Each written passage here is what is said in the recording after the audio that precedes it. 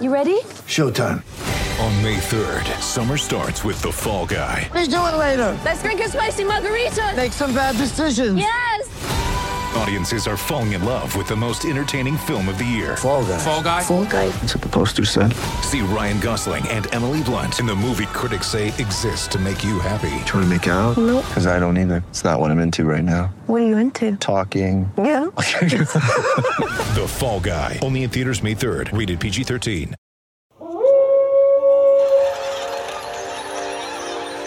News team, assemble!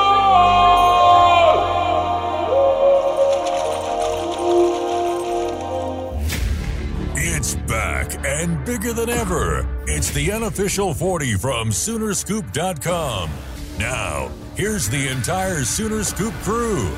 Carrie, Josh, Eddie, and Bob. All right, welcome back. It is another edition of the unofficial 40 podcast from Soonerscoop.com, and we are fired up to be here today. A lot of stuff going on, and Sooner Camp is back and at it, and a lot of action going on the recruiting trail, a lot of stuff with the Big 12. We've had false reports going on out there. It's been crazy stuff, just chasing it down left and right, so a lot to get to. So let's welcome in the entire crew. Josh McQuistion, Eddie Radosevich, Bob Przybilla. We're all here ready to talk to you guys and get after it because, boy, a lot of stuff has been going on. We've had some Zoom meetings this week with more to come tomorrow with some players. So, guys, let's start. I know Josh is typing some stuff up, so Eddie, we'll start with you. Good afternoon. I'm in trouble again. Good mid-morning. It's 11:10. Thank you. Oh, thank you. It is afternoon on the East Coast, but we are in the Central Time Zone. And I have a little bit of a surprise. I brought a special guest. My uncle, Tom Brenneman, is with me this evening. Jesus. Well, we don't have to ask, is this racist or is this homophobic? It absolutely is. What a night. What a night he had on Wednesday. Wow. I mean, to have a home run hit by the team that you're announcing for in the middle of your apology, like, can you, I mean, I guarantee that's the only time someone that is a home team announcer is saying to themselves, oh, shit, as someone is hitting a home run. Just, I mean, in an empty ballpark with nobody around, I think Big Cat said it best. It was one of the most 2020 things of 2020. Yeah, I mean, and to have a guy basically sit there and think through like how he has just lost his job on air, I don't think I've ever seen that before. It was like one of those moments that like which is, I would say a very good career. The Brenneman family, obviously, one of probably the biggest names in Cincinnati with his dad, Marty. Royalty, broadcasting royalty. Yeah, he literally saw his entire career come to a close in the matter of, 45 minutes last night.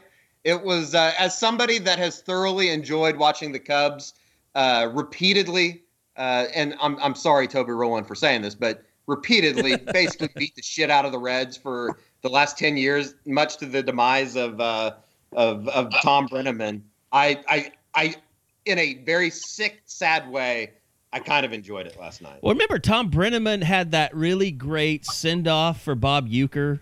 Like, it was like they were together, and it was just a really cool deal that he did, and you're just like, that's the same guy that just basically called Kansas City a bunch of... Yeah, but then I also remembered, and I guess I didn't remember it at the time. I had to see it last night. I think Carson Cunningham or somebody mentioned it, but he's also the same guy that basically slobbed all over Tim Tebow in the 2009 national championship game, too. That's right, yeah, because everybody was mad because he was doing football. He didn't, they wanted somebody else. He's not a football guy. Yeah. So anyway, Tom Brenneman, R.I.P. in peace to your career. So I hate joking about that either too, because I mean, I feel bad about joking about it, but it's 2020. We have to joke about something. And we're Cub fans, and since he used to announce for the Cubs and left on such bad terms, he's been bitter towards Chicago ever since. By the way, Mark Like Grace, I I said. believe, got suspended recently for taking shots at his ex-wife on a broadcast. Yes, Well, she was a dingbat, it sounds like. So yeah, it's everybody's going a little nuts, including football players all over the place. Bryce Bray kicked off of Oklahoma State's team, and a lot of our Bixby connections on the board felt like it was related to him not following COVID protocols, which you saw that at Arizona with a player got kicked off the team for not being able, for basically just refusing to follow protocols. You've had certain athletes like what's his name, the kid from Missouri that never played because of his back with the Nuggets. Porter Jr. He had a bunch of weird stuff about COVID. He's tearing up the bubble though, so I guess he has an excuse. He kind of was. He's kind of cooled off a little bit. But anyway, it just kind of shows you like a team really isn't any different than normal life. Like everyone knows, if you've been on the Crimson Corner, we have our COVID hardos that just bang the drum constantly that this isn't that bad. And I'm not talking about Josh McCuistion. This isn't that bad. I don't understand why they're being this way about it. Just play some damn football. Nobody's going to die.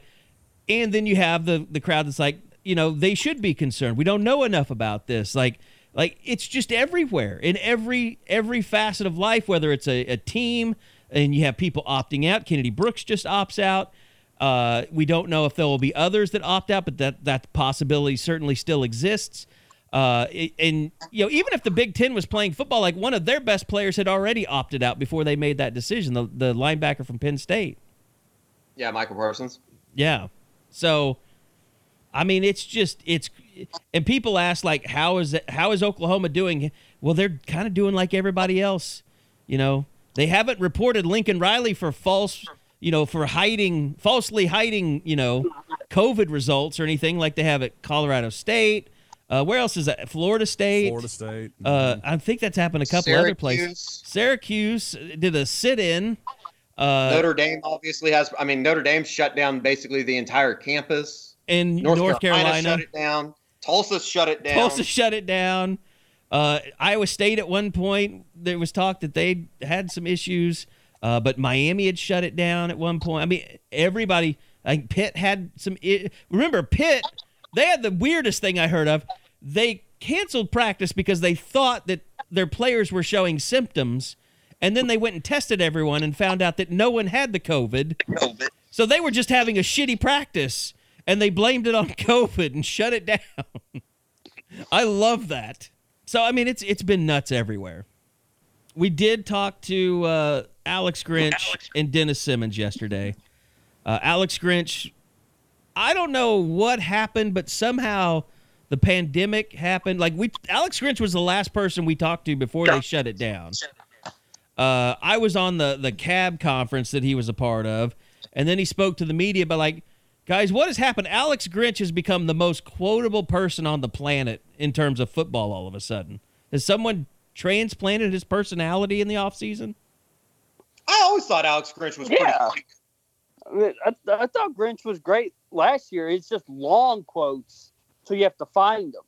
But he was very honest, I thought, last year. And because he doesn't give the coach speak, it's so refreshing. And because there were no COVID questions yesterday, that was just all football for 33 minutes. I think that was really appreciated. And I think he probably enjoyed talking football, too. It's kind of interesting that, after listening to him talk, and it's kind of crazy to I guess, realize that he's only been here for 2 years. It seems like he's been here for 5 years now. Maybe that just is being that the last 5 months have felt like 5 years, but it's kind of crazy that he's had some really bad luck at the beginning of camps, whether it be guys last year and then obviously Caleb Kelly and Justin Harrington this year. They've had just kind of a bad run. And his comment about, not having a depth chart for 2 years, basically, or you can tear it up after the first couple days. It changed every week, he said. His depth chart, he never had the same depth chart week to week for 2 years, basically. Yeah, it's just, it's kind of crazy, but here we go. I guess yesterday is kind of what Bob said. It's Yesterday was the first day that it felt like we're talking about football, we're talking about sport, a little bit of normalcy back into what we normally do on a Wednesday during this time of the year.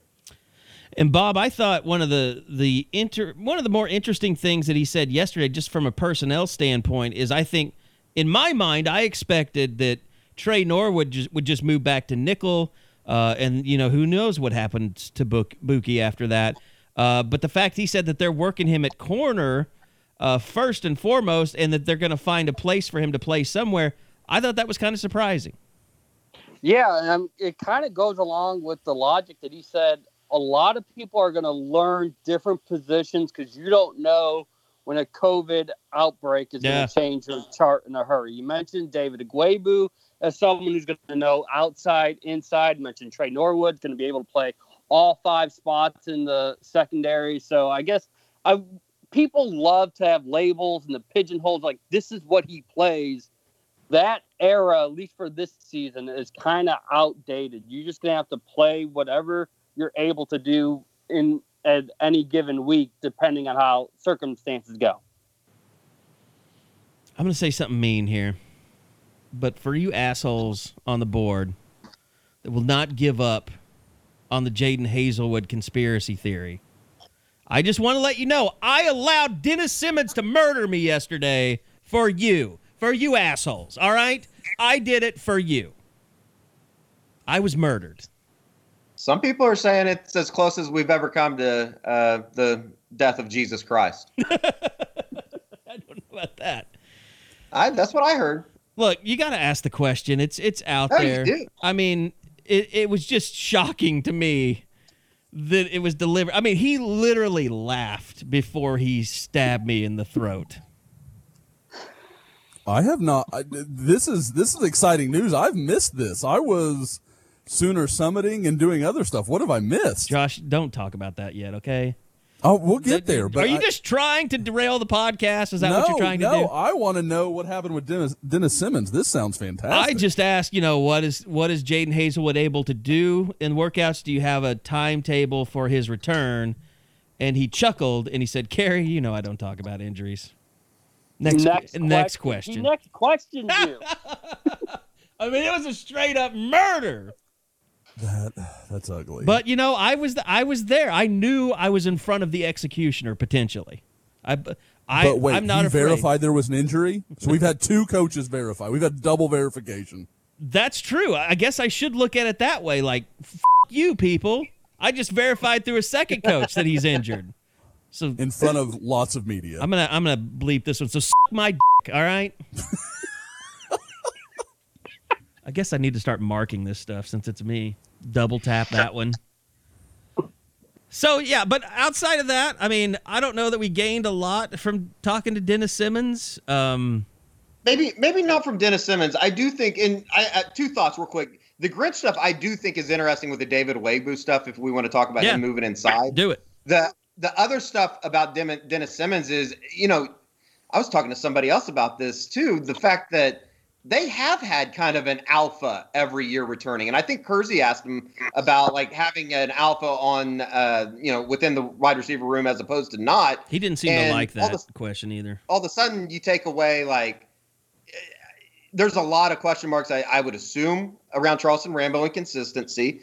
But outside of that, I mean, if Hazelwood is injured, Bridges is suspended probably. There's not a whole lot of guys that have really showed out, if you will. Well, it's interesting to see, I guess, what Theo Howard, what Obi Obialo will bring, because they are going to need some quote unquote veteran presence in that room, maybe if not out on the field. I don't know who the alpha for 2017 was, but they just made it work. Eventually, Lamb and Brown came around, and Mark Andrews was always there for Baker. If you want to say tight end was an alpha. I mean, they've done this before, and I think that's a part of the reason why Simmons kind of sounded like he chuckled when you ask about leader in the room or quarterback chemistry. It's like we go through this every year. We know somehow, some way, we are going to make this work. And I almost think that like the question marks at wide receiver, or my own question marks about what they have at wide receiver, and I don't know if I have question marks as much as I just need to see it actually unfold, but I mean, those two little security blankets, and they're not little by any means, but the two security blankets and how they use Braden Willis and Austin Stogner, I'm so excited to see. Like, I love the H-back tight end position, and I am excited to see how they use those guys. And that's the thing that Dennis really, he's not going to take away from his own guys and talk about that, but that's why I'm not really worried. I mean, I'm not worried when Jaden Hazelwood comes back. I'm not worried about Trajan Bridges being suspended. Charleston Rambo's a good player. Theo Weiss can make a huge jump. And like you said, the transfer, Obialo, or I don't even know how to say his name correctly, we'll see what you get there. But Theo Howard, I mean, obviously a guy with experience that knows how to play this game, has played at a high level. And then you throw in Stogner and Willis. I mean, like, that's a ton of weapons. They're going to find a way. And this is going to be an offense that throws the football again. We're going back to Baker, back to Kyler Murray. This is not going to be the Jalen Hurts taking away all the carries from the running backs and, not finding open receivers on the field. Spencer Rattler should cure all that and get Lincoln Riley back to the offense that he wants to run with a lot of weapons around him. And this feels completely outdated on Thursday, but we haven't even mentioned Kennedy Brooks being out, and so maybe they pass a little bit more. It won't be too big. I mean, Lincoln wants to run, but TJ Pledger and Marcus Major will have to show that they can be trusted and counted on for the bulk of the carries, or else they might have to change up their game plan. I don't know about you guys, Eddie. TJ Pledger, and when he got back from that broken wrist or whatever the surgery he had there, and then Trey Sermon was out, I really started to feel like he showed us his best version of himself late in the year last year. He had some good carries. I was going back through some of the video that we had from last year, and I want to say it was I guess I could look it up right now, but I want to say it was the Tech game that he had a couple really nice carries late in the game.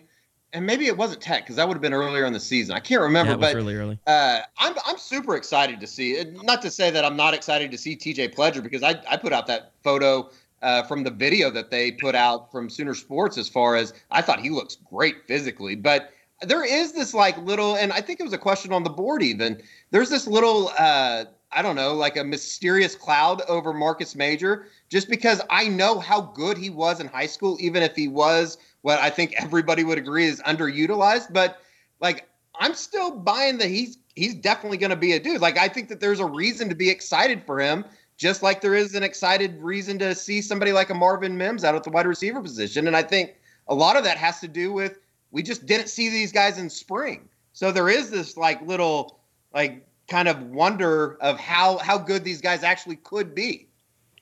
I think Major would have been out for the spring, wouldn't he, Bob? Yeah, or that's very true. Limited. Would have been the way, yeah. But, I mean, look, I've heard really good things about Marcus Major. I've talked about that a lot on the board. But, going out and playing in game, we'll see. We'll see what happens. We'll see, what Seth McGowan can do. They're going to have to get carries for guys, and everybody's going to have to contribute, and they're going to have to stay healthy. I mean, that's going to be key. Exactly. Yeah. Well, and I think everybody knows, especially when we're talking about the running back position. Hell, we were talking about this before Kennedy Brooks made his decision. That's a room that can be pretty full, and then all of a sudden in a few weeks you look up and they're having to move a Trey Millard over to running back because Joe Mixon won't pay his parking attendant. You know what I mean? I don't think it was he wouldn't pay. It was that he tore it up and threw it in her face. And then threatened to run her over with his car. I wish we would have had that incident on camera as well. Well, he wouldn't have been at OU if we did. Well, the parking attendants in Norman are the craziest people ever invented. There's no sympathy for the parking attendants. They might be crazier than the undercover cops that go and try and bust parties wearing Hawaiian shirts like they used to do when I was down there. I really wish that the Barnacle thing would have ended up working. That they were going to try. Man. You remember that? Yes, that was one of the many disasters that I wish that we had, because that would be normalcy. That would be something fun to talk about. The Barnacle shows you how out of control OU parking is. That they thought that could fly, and immediately people were going to Reddit and finding ways to defeat the barnacle, like before they could even implement it. You turn your defroster on, and then you get a credit card, and then you get it right off of there. People are insane. It does feel good to talk to some of the coaches, though. It feels like football as normal as it can be is here. And I think obviously with OU, there's a ton of question marks, whether it be on the offensive or the defensive side of the ball. It's better than my day to day. I mean, outside of doing the podcast, which I love. But since we don't have any Zoom calls today, all I'm doing is sitting around and waiting for refrigerator parts to come so I can try and DIY fix my refrigerator that hasn't been working for like a year. Should just get a new one. Refrigerator that hasn't worked for a year? Yeah. I figured out you can live without a refrigerator as a single man. Oh my God. You don't know about this? Mine crapped. Now, I had no idea. Mine crapped out for like 2 weeks, and our world nearly crashed to an end. Like, it was bad. As Bob and Eddie can tell you, I cannot invite a serviceman over to my house. I mean, it would be like they would probably call whoever the people are that come over when you're what do they call those people that just have shit stacked to the ceiling? Hoarders. A hoarder, yeah. They'd probably call hoarder patrol on me. Oh, I've been to your house. There's concerns. I think Josh would just make the announcement. Carrie, next week TLC is going to be in Norman. They're coming to your house. Actually, you guys would be shocked. The whole front is cleared now. I just have one chair I have to get out of here. But this is partly your damn fault, guys. I mean, half my house is a damn office now. So because this was all our idea. To turn everything. The top things that they're going to go over. It was working great before COVID happened. Well, I mean, now I just have a fucking brick in my living room, a television studio that doesn't even work, that we can't even use. God damn it! Well, you know what? How much fucking money I spent on this horse shit, and now we can't even come into the fucking studio. I mean, we're doing everything on Skype. Like, I built this studio for nothing now. Goddamn COVID. I've got the perfect, with what we started the podcast as, I've got the perfect answer to all this. We need some journalism hardos to come in. They can be our, they're going to be our interns. They're going to relate to some of the guys on the board that maybe don't relate to us, that think, maybe people could die. We should give it some, some conscious thought. And so we make people happy on the board. And we get to run the TV studio. Kerry just has to walk through his house in a hazmat suit. It's going to be fine. I just want a goddamn refrigerator that works finally, all right? That's all I need. I can handle it. I have a brick of a TV studio sitting in my living room now where I can't even sit and watch a goddamn basketball game if I want to. If I just have a refrigerator now, I'd be happy. I installed a new garage door opener, a new faucet, a new garbage disposal. I'm running out of shit to fix, but I'm looking forward to trying to fix my refrigerator. Good luck to you. Should be fun. Anyway, Alex Grinch needs to fix the goddamn defense. He's up all night because that screenplay. I mean, before we did that, we were late starting the podcast because I went on with Cole Kubelik, and Josh has been on with him before and his radio station in Alabama. And, they were asking me all these questions about the Big 12 and kind of about, I guess we should talk about the report yesterday real quick that blindsided, I think, every Sooner fan alive, saying that OU, this is such a, am I wrong that this is nothing but a Longhorn fan-generated rumor that somehow made its way to a website affiliated with Sports Illustrated? I did not recognize the name. Did anybody else? Somebody else on the board said that it's a guy that's covered college football for a while. I had he never worked at the Dallas Morning News and forever. Mark Blodgett. Oh, he did? Yeah. Okay. Okay, I didn't know that. Well, it was a dumb report to begin with. It's another indication that SI is a sad, sad place. And well, technically, I think this was like a Maven thing. Yeah. This is that offshoot of SI. They're trying to do a Rivals 24/7 thing, the Maven or whatever. So I guess technically they're part of that, which we all know, I'm not trying to disparage networks because we have good and bad in ours. 24/7 has good and bad in theirs, mainly OU. And then, the Maven, I think, Robert Allen moved over there for the OSU stuff. But yeah, I mean, but that guy has a history. Like he's been when I talk to people at OU, they're like, yeah, we know who that guy is. We can't believe that, he wrote that because it's not true. But I had to, the fans were so up in arms. I needed to contact people at OU to say, is there something here that we've all missed? And they're like, no, we've been transparent the entire time about how we feel about trying to play football. We haven't changed. OU was literally having a 2-hour meeting yesterday about game day operations. So how in the hell are they backing out of playing football all of a sudden? You can say a lot of things, or I guess you can't even say a lot of things, but the one thing you can say about anything that has happened in the last 4 or 5 months from the OU side is they've been at least a little transparent as far as the policies on what they're doing and everything related to that. Maybe not so much with the team stuff, but just from the outside looking in, they've been transparent about it. No, I think the administration, and Bob, you could probably agree with this. I mean, Joe Castiglione has done more Zooms than Lincoln Riley has. Yeah. No shit. Yeah. Before Saturday's call with Lincoln, it'd been July 3rd was the last time we had gotten in touch with them. So, yeah, Josie's definitely been out there as much, maybe even more than some people would like, but he's transparent and their policy. You figure they should probably be announcing another round of testing results since it is Thursday. That usually tended to be today. So we'll keep an eye on that because you had 9 positives heading into the week. Is it still at 9 and have any of those 9 fully recovered that they're back into the swing of things? Yeah, and I hope that comes out. And I hope it's positive because honestly, I think the program needs that right now. I mean, after having the 9 positives, and guys, we did talk to Lincoln Riley, as you said, and I don't know how much. We don't hope anything is positive these days. We hope it's good information. I've always been caught in between. We say we hope something is positive when we hope it's not positive. Is it positively negative?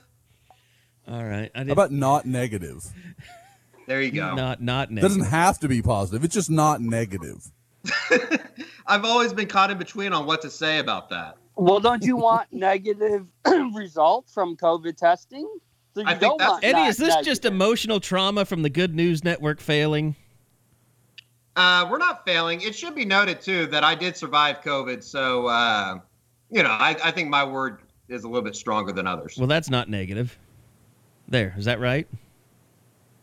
I think so. So hopefully OU gets some not negative information today. No, see, that's wrong when you're talking about COVID tests. That's what I just said. Yeah. Exactly. Nope. It doesn't sound right. Hopefully they get good news regarding COVID tests today because the world could use good news from OU's COVID test. How about that? I think that's very fair. I have to call. Just artfully played there.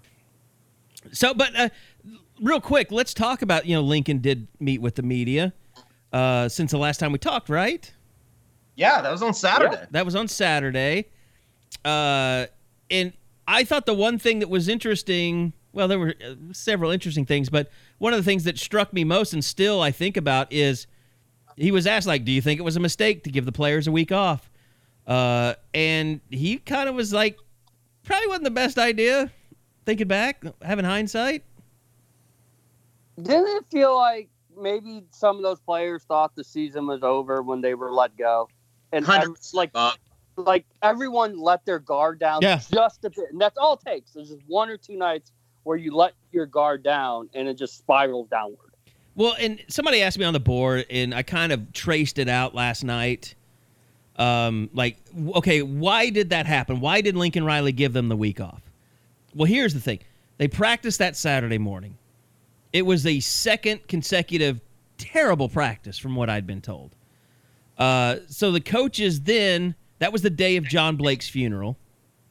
The coaches, Joe Castiglione was at that.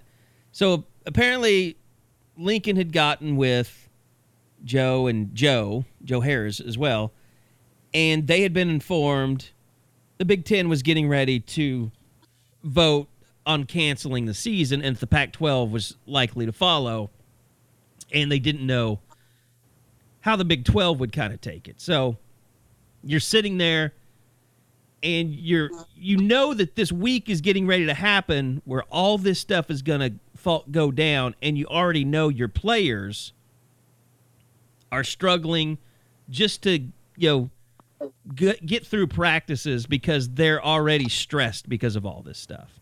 And so then he allows his players to vote on whether they want to take a week off, regroup, refocus, and come back if there is a season to start preparing for a season. And that's why he let them off for a week, because they voted for it. And, I mean, I looking back, I can't say it was a bad idea, guys. I mean, I think it was something he had to do. No, I think it was. And I think more than anything, Kerry, I think he was just straight up disappointed that they had so many positive cases coming back. I think there was a little bit of a sense of trust in knowing, these most guys will take care of around themselves. campus. Yeah. And it's kind of like I told you, and I think I put it on the board. I had heard that 6 of the 9 came from one spot. And I think everybody can kind of use their imagination on what that means. But I think that he was more disappointed with maybe the lack of poor judgment than guys actually coming back and testing positive, knowing possibly where it came from. That was my read on the situation. But it was strange, too, because, Bob Benny Wiley was still posting videos of guys that were working out even after he let them go. So there was a group of guys that were like, we're going to keep working even though we've got the week off. So, I mean, there was clearly a segment of the team that was still hoping and praying that there was going to be a season, even though it looked kind of dire. Yeah, and it's kind of been how we've been the last couple months. There's days where you feel very confident that we're going to have a lot to do during the fall, and then there's days where you feel like, man, I don't know if this is ever going to come together. And if you get caught on one of those bad days and someone asks you to do something that maybe you shouldn't be doing, it's probably a lot easier to go ahead and go with that line of thinking instead of trying to be mentally strong and stay disciplined, which is, I got to imagine, incredibly tough at that age to stay disciplined 24/7, knowing you cannot slip up not one time during the next 4 or 5 months. And there was an NBA Baxter Holmes column talking about the bubble, and basically one of the quotes that really stuck out to me was just the fact that it takes one guy. It literally is going to take one guy to f*** up and bring down a season. And just knowing that, I have to think is like, and when Joe Castiglione and everybody else talked about just the mental, how poor it could be for somebody's mental health if they didn't play. I just can't imagine what these kids are going through right now. I mean, I'm 33 and handle it like a little bitch 90% of the time. I can't imagine what they're being asked to do. I can't imagine 20-year-old Eddie handling this. You would have just lived mom listens, so I probably won't answer how I normally would, but it would. There would have been a lot of. Will there be just denial, just living your life, just not caring, more than anything? I think. Yeah, I bet that's right, Bob. That's right. Eddie would have been oblivious to all this. He wouldn't have paid any attention to it. He would have just been shirtless, walking around the house. Really worried about how Fiji was going to rush through technology. Yeah, you probably wouldn't have been real happy. Can't imagine how many losers are going to get into good fraternities this year. Well, you know what? And that's the other thing. The NCAA, you just reminded me of that. How many fat chicks going to be thetas this year? God. Eddie, I thought I was on mute. My bad. Are you slim? I'm just Tom? checking. Kerry, I have a Whoop. I walk every day now. I'm 6 days into the journey, and I don't know how much I weigh, but and I don't feel skinny, but I think it's coming. You're worshiping Billy football? Is that what's going on? Basically, yeah. I got a Whoop. Me and Rory and Justin Thomas. Basically, I'm as fit as I've ever been now. Basically, just by wearing it. That's good. I'm proud of you. Maybe. Thank you. If I see you again, and it'll probably stop in about a week, but it's kind of like the cooking thing. I don't do that anymore either. The crock pot is no more. I mean, I have it still. How many of those liners do you have left? Did you buy like the Sam's pack? If I need to use something, if I need to cook something in the crock pot, I have some liners hanging around. I do. In 10 years. The next time, possibly. Eddie has friends over for cheese and wine. They're going to make a nice little queso. It's going to be wonderful. I believe that's called fondue. I'm not right there with you, but my cooking has definitely slowed down. That shit got old real fast. So, no, but you were talking about, bad people getting stuck in places, kind of. And it reminded me of the NCAA. And they're basically they're talking about passing this thing where no one loses a year of eligibility that plays this year or doesn't play this year. I guess because they have to be fair to, like, if the Big Ten doesn't play but the SEC does, is it fair to the SEC if Big Ten players get a year of eligibility back and the SEC players don't? So they have to pass it. But Josh, I just see this is a really big can of worms because it's really bad to talk about this in these times, but pretty much it guarantees that schools are going to get stuck with players that aren't good enough to move on. Yeah. I mean, that's what you're going to look at because there are guys, I mean, people keep wanting to present this like it's the Wild West and guys can just go wherever they want to. It doesn't work like that. I mean, even, every time a defensive player becomes available, it turns into, well, is Oklahoma going to look at him? Oklahoma has 2 available scholarships right now. So it's not something they can't look into, but at the same time, like, with all that's going on in the Big Ten right now, if you're Oklahoma, do you want to wait around and see if maybe Sean Wade wants to play a game at corner for, in Norman? I mean, do you want to consider that a possibility, or do you want to lock up a guy that's been a good player at another school? So there are all these things you have to think through, and it's not just about what's available right now. It's could these things change? And the bottom line is most schools are going to be at 84, 85, so they can't just go take everyone. But at the same time, there's a definite possibility that a lot of the elite NFL guys are either just going to opt out altogether or are going to try to find a safe home somewhere else. Yeah, I mean, hopefully, you have to, I think you have to have pretty much a consensus across the board. I guarantee you I know how Nick Saban would vote. He'd be like, no way in hell do I want that put on me. But I would think most big programs that recruit well absolutely don't want anything to do with this. I know for a fact it was a headache on the baseball side of things, and it might be a little bit different because of the scholarship limitations, but I would imagine it's an even bigger headache for the football guys. Did they propose what the limit would be? Because you can't be 85 then. Yeah, you'd have to bump up the scholarship. Bob, I never saw a number. I just saw that it was expected to be much bigger. I never saw an exact number, though. My question is, how long can that last? Because at some point you're just going to, especially with the NCAA coming out this week and saying this year it isn't even really going to count against eligibility. Like, how do you make that work? At what point do they come back down to 85, and how do you make what are undoubtedly just going to be cuts? Yeah, because if you go to 105, say you add 20, you got to start cutting that back down, and that changes recruiting up so much. It's going to be very interesting how it all works out.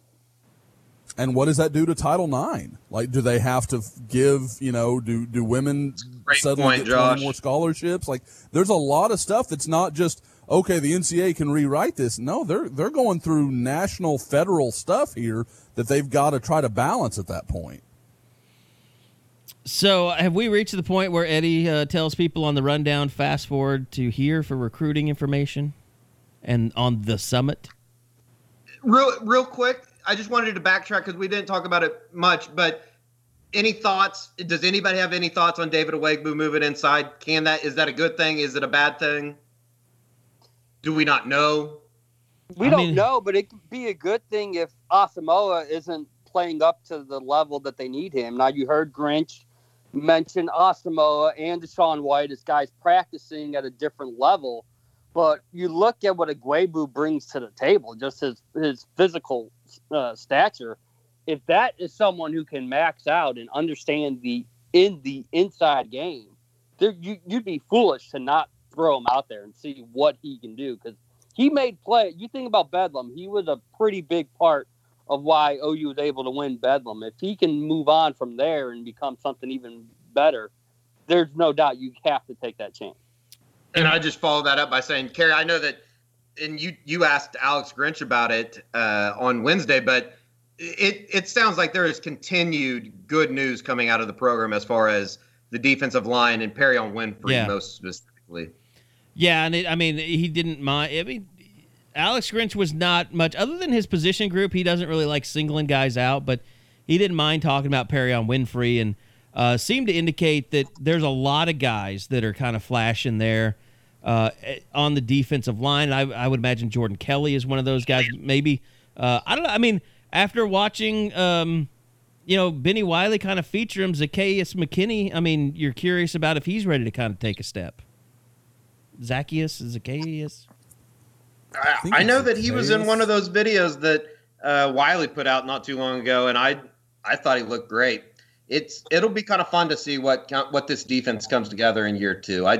I guess we don't have a whole lot of answers right now, but if anything, and I think everybody would agree, they got a nice little collection of talent down there. I know that it needs to get better, but you have to like where they're headed. And that's what Grinch said. He said there should be a lot more bodies rotate in and out as long as they can stay healthy. The depth is a lot better in year two compared to year one, and we'll see if that translates. You were not shitting. I just saw the tweet in the group from Zach Smith, Urban Meyer Smith. He literally named his kid after Urban Meyer. And not just a middle name, He really thinks he's getting a job back when Urban Meyer gets a coaching job again. I wouldn't put it past that slime ball to hire him back, Yeah. I guess the question is, we know that Bob's living his retirement life well. I don't know if Urban Meyer is human enough to enjoy the retirement. Does that make sense? Is he straight enough to enjoy retirement? No, like human enough. Like he almost just seems too robotic. You didn't get the joke. Bob obviously is enjoying peddling tequila all over the state of Oklahoma, and I'm enjoying it as much as he is. Josh, you have to appreciate that Eddie didn't get the joke there. We never get his jokes. Yeah. But he missed mine. I'm in Thunder game day playoff mode. Just trying to get this wrapped up, They are so screwed if they don't win today. Zoom meeting from last week. Are you watching the Lou Dort cam? Like, is there a Lou Dort cam somewhere you can watch? There is like a. I saw Dylan post something from that. Yeah. There are like cameras at the practice facility, and let me just be honest. Cams. If you're watching that, get out. Go do something. Dude, can you imagine if there was a RoboCam at OU practices? Holy shit, man. That'll never happen. You can find those on Soonerscoop.com, but the ones in the NBA bubble you'd have to find on. You have to pay extra to get the RoboCam footage.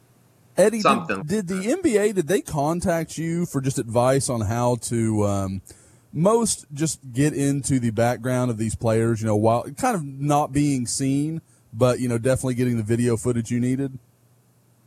They should have. They should have. No, I agree. I mean, the guy in the bushes, that's you. David Stern guy, though. And I don't watch the NBA anymore. When they stopped standing for the national anthem, that's when I was out. All right. Here we go. Anyway, okay. Let's move Go on. ahead. It's time to talk about the summit. And I will preface this by saying, look, I've taken my shit. I've taken my lumps. I let everyone beat me up on the boards. Because, yes, I poo-pooed the idea from the start. I'm ready to sit here and say it's happening. A version of this is happening. And I'm not against it. I am for it. I'm for anything that gets OU fans fired up.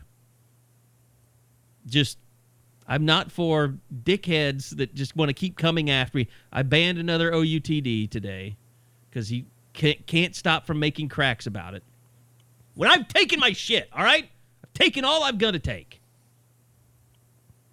With that being said, Josh, Bob, feel free to fill us in on the summit, the wonderful summit. Well, after that colorful introduction, where can we go? And it sounds like some have already landed. If you look at Jaleel Farouk's Instagram, sounds like him, Caleb Williams, and Tristan Lee have made their way. Yeah, that was, I think, when you look at it, when you look at the group we're expecting, other than Savion Byrd, I would say Farouk and Lee are the ones where you could see the most impact come out of this weekend. Not just because, they haven't been there before. There's not all the familiarity, but in this situation, you get two guys that are going to be with Caleb a lot. Obviously, Caleb's the ringleader of this whole thing. They really get to, just see it through his eyes, and he has a lot more familiarity than most guys are going to in this scenario. So I think there's a lot of positive to be taken from that they're going to have all this time with him and his family and really just kind of continue to further that idea of them all playing together.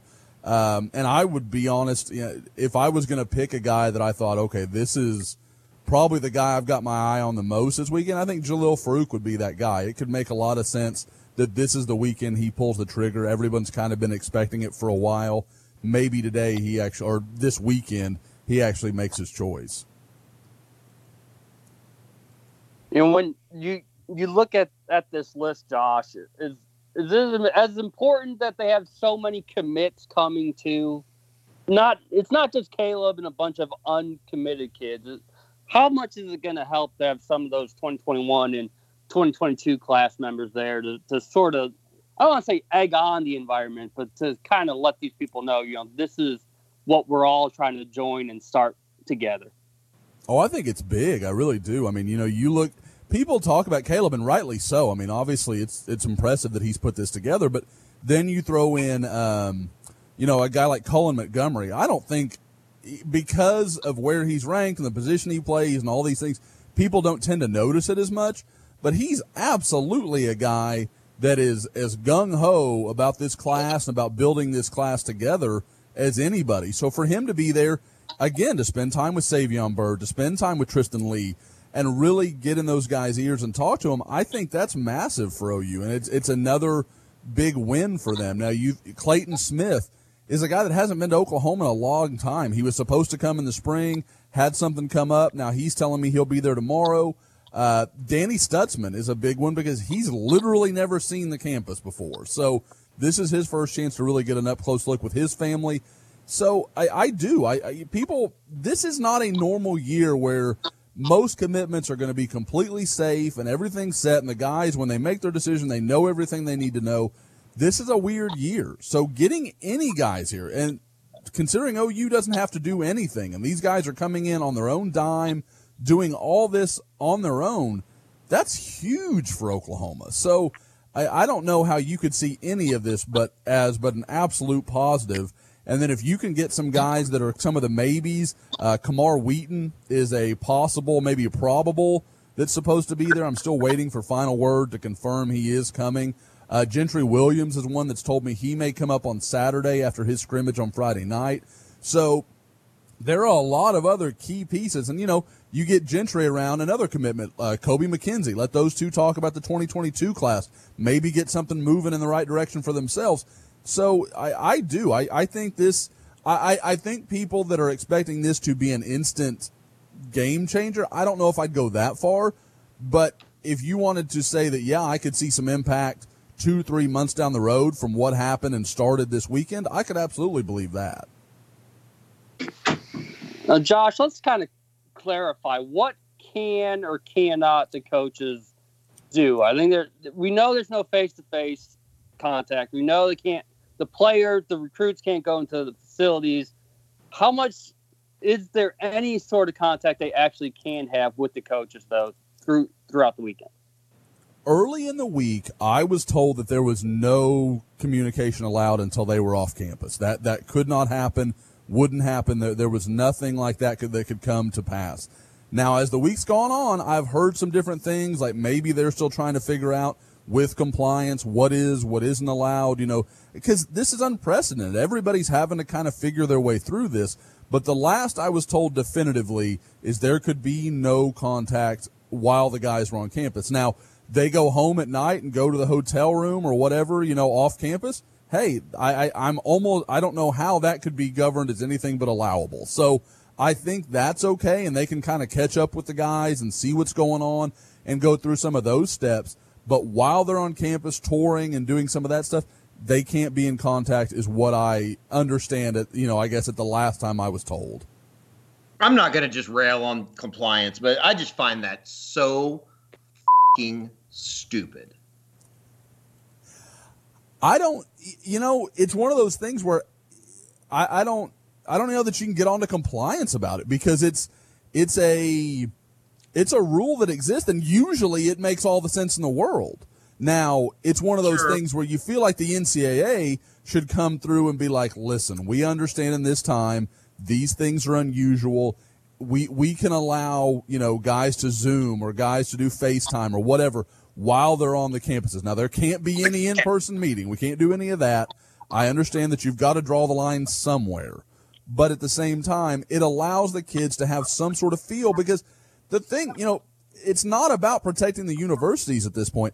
You're screwing these kids over that are having to make the biggest decisions of their lives and having to do so with incredibly limited amounts of information. If they're willing to pay the money to take that trip, why not make that as fruitful for them as humanly possible? It's always been hard to have the conversation about what a university, what an athletic department can do in terms of how a compliance department is interpreting bylaws. I just know, from what we've had to do in the past, when they raised some objections to us covering camps in the summer, we put our foot down and said, look, we're not stopping unless you go to the NCAA and get an interpretation of that bylaw that says that specifically the bylaw that you're citing has to do with our situation. And we put our foot down, and then later that day we were told, look, you're fine, just do this and this, and you don't have to change anything.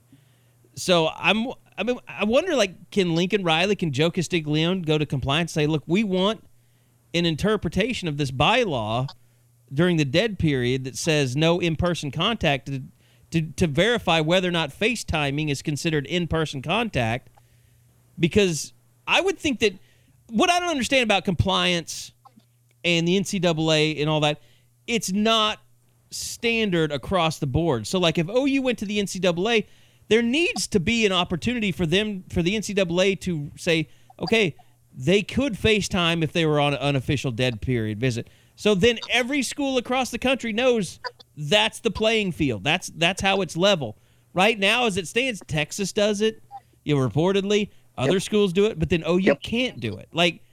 I don't understand. I guess it's the same problems that we're seeing with college football not being played in some conferences and the others.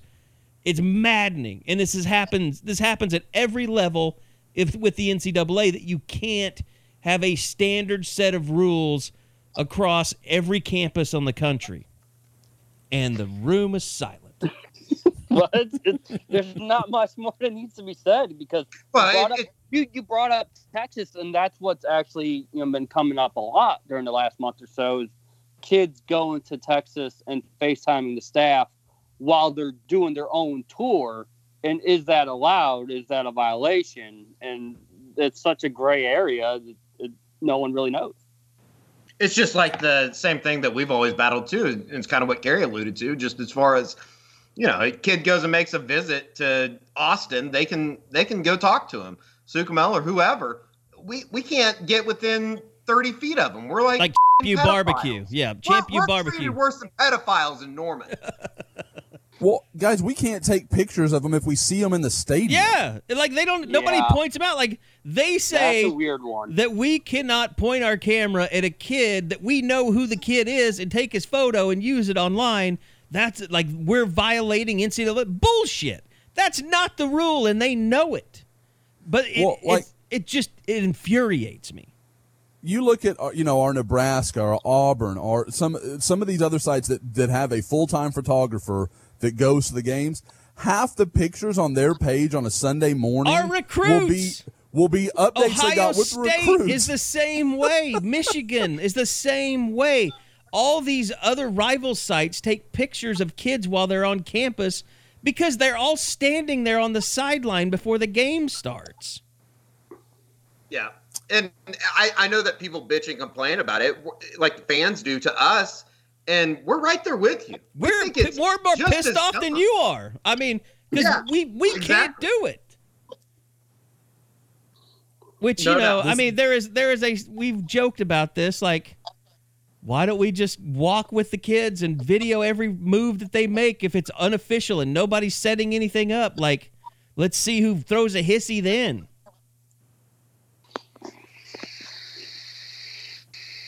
I just like your use of the term hissy. Yeah. My angst is over. I'm sorry. All right, let's summon it back up before we get to more of our bitching. Summon it back up, Bob. All right. Well, I mean, we've mentioned all the top kids coming. What's maybe an under the radar storyline about this weekend then, Josh?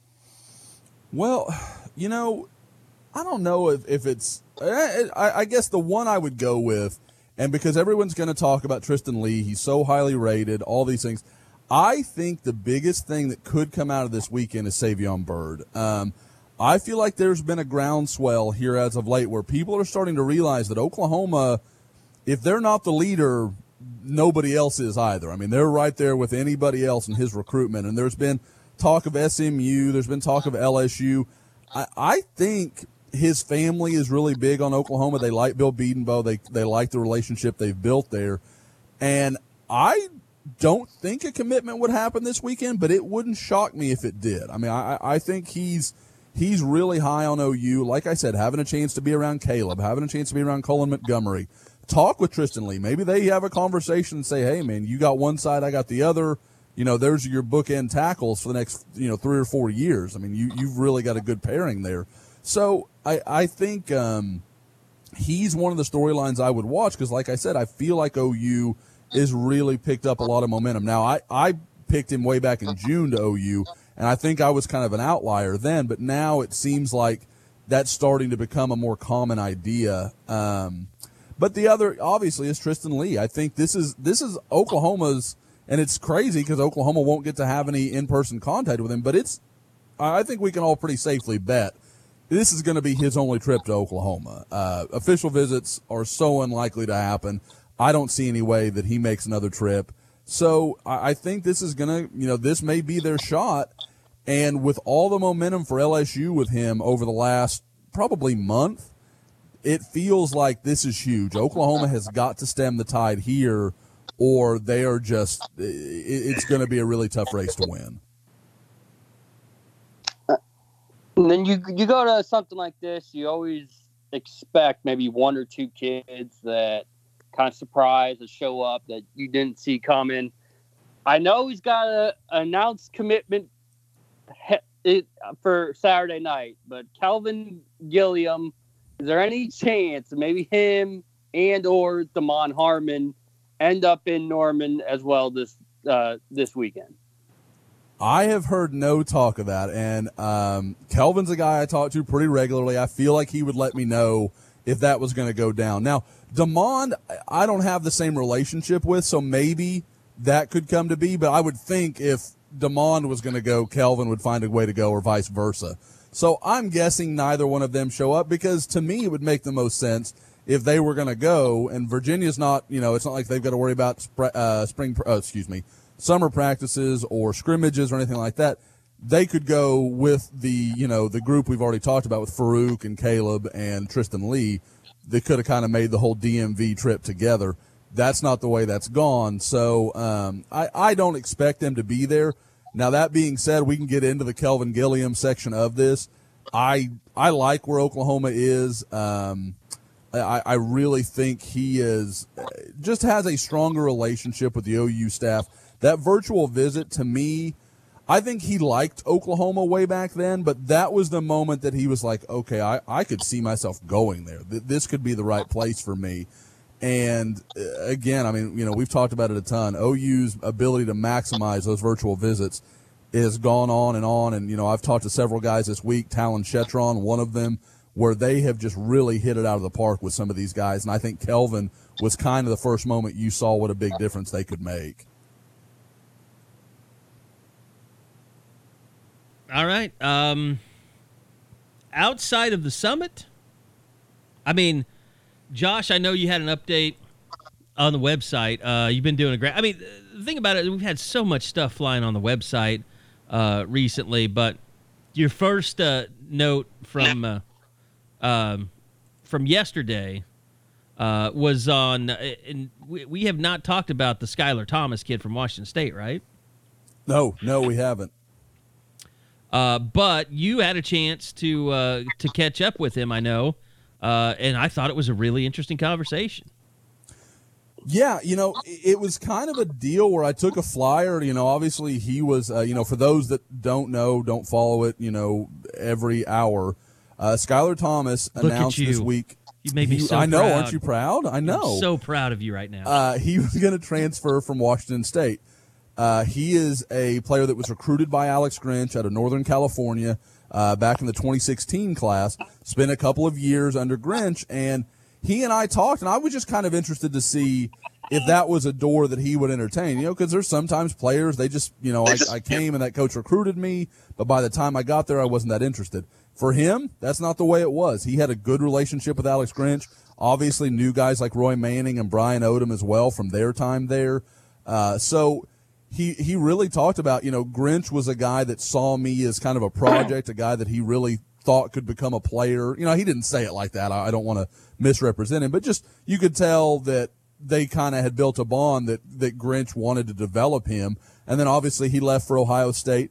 But Thomas was very clear. There were no hard feelings. It wasn't a bad breakup. They ended up in a good spot. And now, he is very open to the idea of, Oklahoma having that conversation with him. Like I said earlier, Oklahoma's got a couple of open spots. He's a safety, had 4 interceptions last year, about 75 tackles. I mean, he's a good player for a Wazoo defense that was kind of chaotic last year after a coaching change at defensive coordinator. So there's been a lot that's gone on, but like I said, you could see this making some sense for Oklahoma to continue to try and build that safety position, which I think we'd all agree is probably the biggest question mark on that defense going into this season. Yeah, I mean, I can't believe that somebody that, played in his system, wouldn't be some kind of a benefit for OU's defense, especially as young as they are, helping out a guy like Woody Washington, helping out, Jeremiah Cradell. I would just think that somebody that a grad transfer, he's not going to get to play. So that I would love to see that work out for the Sooners. Yeah, and it makes all the sense in the world because this isn't most guys you would say, okay, he's coming in this late. There's no way you could make that work. This is a guy that's spent a couple years in Alex Grinch's system. He knows not only how it's run, but he's going to know most of the terminology. Obviously he'll have to be refreshed because it's a couple years dated for him, but he has some groundwork already kind of laid to be that guy. So it's very interesting. It's an idea. And, he told me What I will say is maybe most interesting is as we were talking, we kind of were just, catching up on his time at Washington State. And when it got time to kind of talk about, had OU reached out to him, what was the contact level, he started to get very quiet. And I don't know what to make of that yet, but he was very, very talkative, and then he very much was not. And so I don't know if that means OU probably had reached out and he's, going to be quiet about it. I don't know what to make of that yet, but it was telling that was the point when he kind of slowed down. 2-star out of high school. Grinch doesn't want him. What that's and fun fact, same high school as KJ Young, former OU great. Man, talk about players that worked out well at OU. Yeah, you hope it goes just as well. I don't know why I will always remember where I was when I heard KJ Young was quitting. Driving between Jonesboro and Little Rock, Arkansas. Doing what? Going to see my brother. He worked at Arkansas State. I was like, I just couldn't. When was that? I couldn't even remember when that was. Was it like during the off season, wasn't it? Yeah, it was just like, it was really during the off season. Like there was nothing going on. And the only reason I remember it so well is because nothing else was going on. I was like, God damn it, I got to chase this down now. So and the program was never the same after that. It never recovered. Where did he transfer to? Somewhere back in California, if I remember correctly, right? That's a good question. I think that's right. Obviously, first-round pick in the NFL. Went on to big things. So anyway, that's the summit going on. I will say this, as far as Oklahoma's had one major scrimmage so far. I think it will get better. There's really not a whole lot to tell you as far as stand-ups. I think you guys could probably tell on the Zoom calls, coaches weren't really willing to, single anyone out, and I think there was a reason for that. I mean, Alex Grinch said that he liked the position they were in, but their tackling was terrible. So I think it was mainly a really rough first scrimmage, and once they get everyone back who is either contact tracing, quarantined, or COVID, that those scrimmages will look a lot better. So yeah, I think Kerry, I think it's kind of what we talked about up at the top of the podcast, is as far as we're not the only ones that are in the unknown right now. The coaches are in the same boat. The players are in the same boat. I think that there's a lot of people that, obviously we want to play football. There's just a big question mark in the back of my mind and the back of a lot of people's minds, how we go about doing it. And, when you see stuff from South Bend or Chapel Hill or wherever, 90 minutes up the road in Tulsa, it kind of crashes you back to reality, and you don't know how to handle it. And even this morning, did you see the Georgia State quarterback, Michael Colasardo, announced he's been diagnosed with a heart condition after contracting the coronavirus. So, that stuff's very real out there. And the next 2 weeks are extremely important for everybody involved if we're going to have a football season. Yeah, as we said, they're working their way toward a football season. Doesn't guarantee there will be a football season. So you just hope that nothing tragic happens. And because it's not going to take much for everybody to just say it's not worth it. We're going to wait. Which that every morning we wake up, that possibility exists for one thing to happen. It's a very precarious situation. Sure. There's no doubt about it. Which I think is why Lincoln Riley looks like he's getting older every day we see him. One thing real quick about the summit. Do you think, Josh or Bob, either of you, is it kind of a situation that it's going to be built up into, like, this would be one of those weekends that you could get caught up in the moment and see some guys commit? Like, this is the perfect example of that situation. Yeah, I think it is. when you Go have ahead, Bob. other commits there, because you're going to have, that's, you have a lot of like, hey, I've already done it. I know why I want to be here. You want to be here.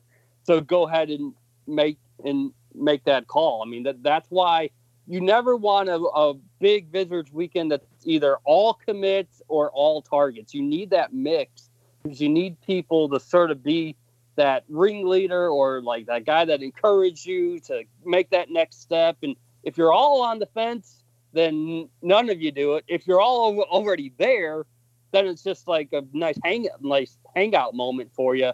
So when you get that blend, and that's where someone like a Cullen Montgomery could really come in. If you're looking at Tristan Lee and Savion Byrd, and Cullen's already at that point, he can try to get those guys to start seeing what he's seeing, and then maybe they pop sooner than later. All right, guys. Anything else that you want to get out of there before we call it a day? Yeah. Let's go ahead and. We haven't done as many high school visits yet, but checking out Jordan Mukes and Ethan Downs here during the last week, and I think Mukes is by far a huge question mark and someone that OU fans want to know more about. We got to watch them just kind of go through more walkthrough type of stuff. They weren't in pads just yet, but you can see legitimate 6'3", 6'4", around 205 pounds, and someone just very honest about like who he was in January is not who he is now, and the help of Trey Porter really getting him to that next level. We will get to see him Friday night, Choctaw versus Mustang scrimmage coming up, and I know it feels like it's an overkill on Mukes, but I think he's got the biggest question marks, especially when you see OU take him, but not the same type of chance on Kendall Daniels. And so a lot of people sort of wondering what sets Mukes apart, that he deserves to be included in this class. And hopefully we get a sign of just what that is when we see him in live action Friday night. All right. I think we're good. So a lot of stuff going on, a lot of stuff to talk about. It was fun, guys. Enjoyed it. It will continue. We'll talk to the players tomorrow, scheduled to have interviews, and that'll be the first time we get to talk to any players. Of course, Lincoln will decide who we're going to talk to on that. We haven't been told, like, hey, who do you want? I don't think we've been told asked that in a while, have we, Bob? No, we have not. You imagine Creed Humphrey. It would have been Caleb Kelly, so maybe Deshaun White. Those would be two names. Maybe Trey Brown. I think Pat Fields probably. So we'll see how they split it up between offense, defense. The way things have gone, I wouldn't be surprised if they still send Caleb Kelly. I'd talk to Caleb Kelly. I love talking to Caleb Kelly. It's not that we don't want to talk to Caleb Kelly. It's just it would be right par for the course. Yeah, Lincoln's not going to let someone come and talk about his injuries, even after the fact. That's true. So, yeah, I mean, a lot of stuff to come. We continue tracking this. Look, you're not going to get the woe is me stuff here. We're not rooting against the season. We all want to see the season happen. We do sometimes just try and make everyone understand, to temper your expectations sometimes in regards to, any kind of definites. Just got to roll with the punches. We don't want everyone, jumping off of a bridge. And I think that's kind of like how we look at this. Like, always know that this is a precarious situation that we're all in, whether it's playing, whether it's how they're going to look, who's going to be there, who's, going to opt out, all that. Like, all of that stuff is also up in the air. I know it's frustrating, but it's just kind of the world we live in. So we're not trying to be negative. Hopefully we don't come off that way. If you feel like it is, we know you're going to let us know on the scoop anyway. So appreciate everybody listening. Make sure you go and sign up for the scoop. We'd love to have your support. We appreciate everybody that's sticking with us through all this stuff. It looks like we're going to have football. We sure hope that's the case. Can't wait to continue covering it for you through the weeks out. And we'll have all the news about the summit this weekend as well. So stay tuned on the site for all of that. Thanks to Josh. Thanks to Eddie. Thanks to Bob. And we'll see you guys back here right again next week on the Unofficial 40 podcast from Soonerscoop.com.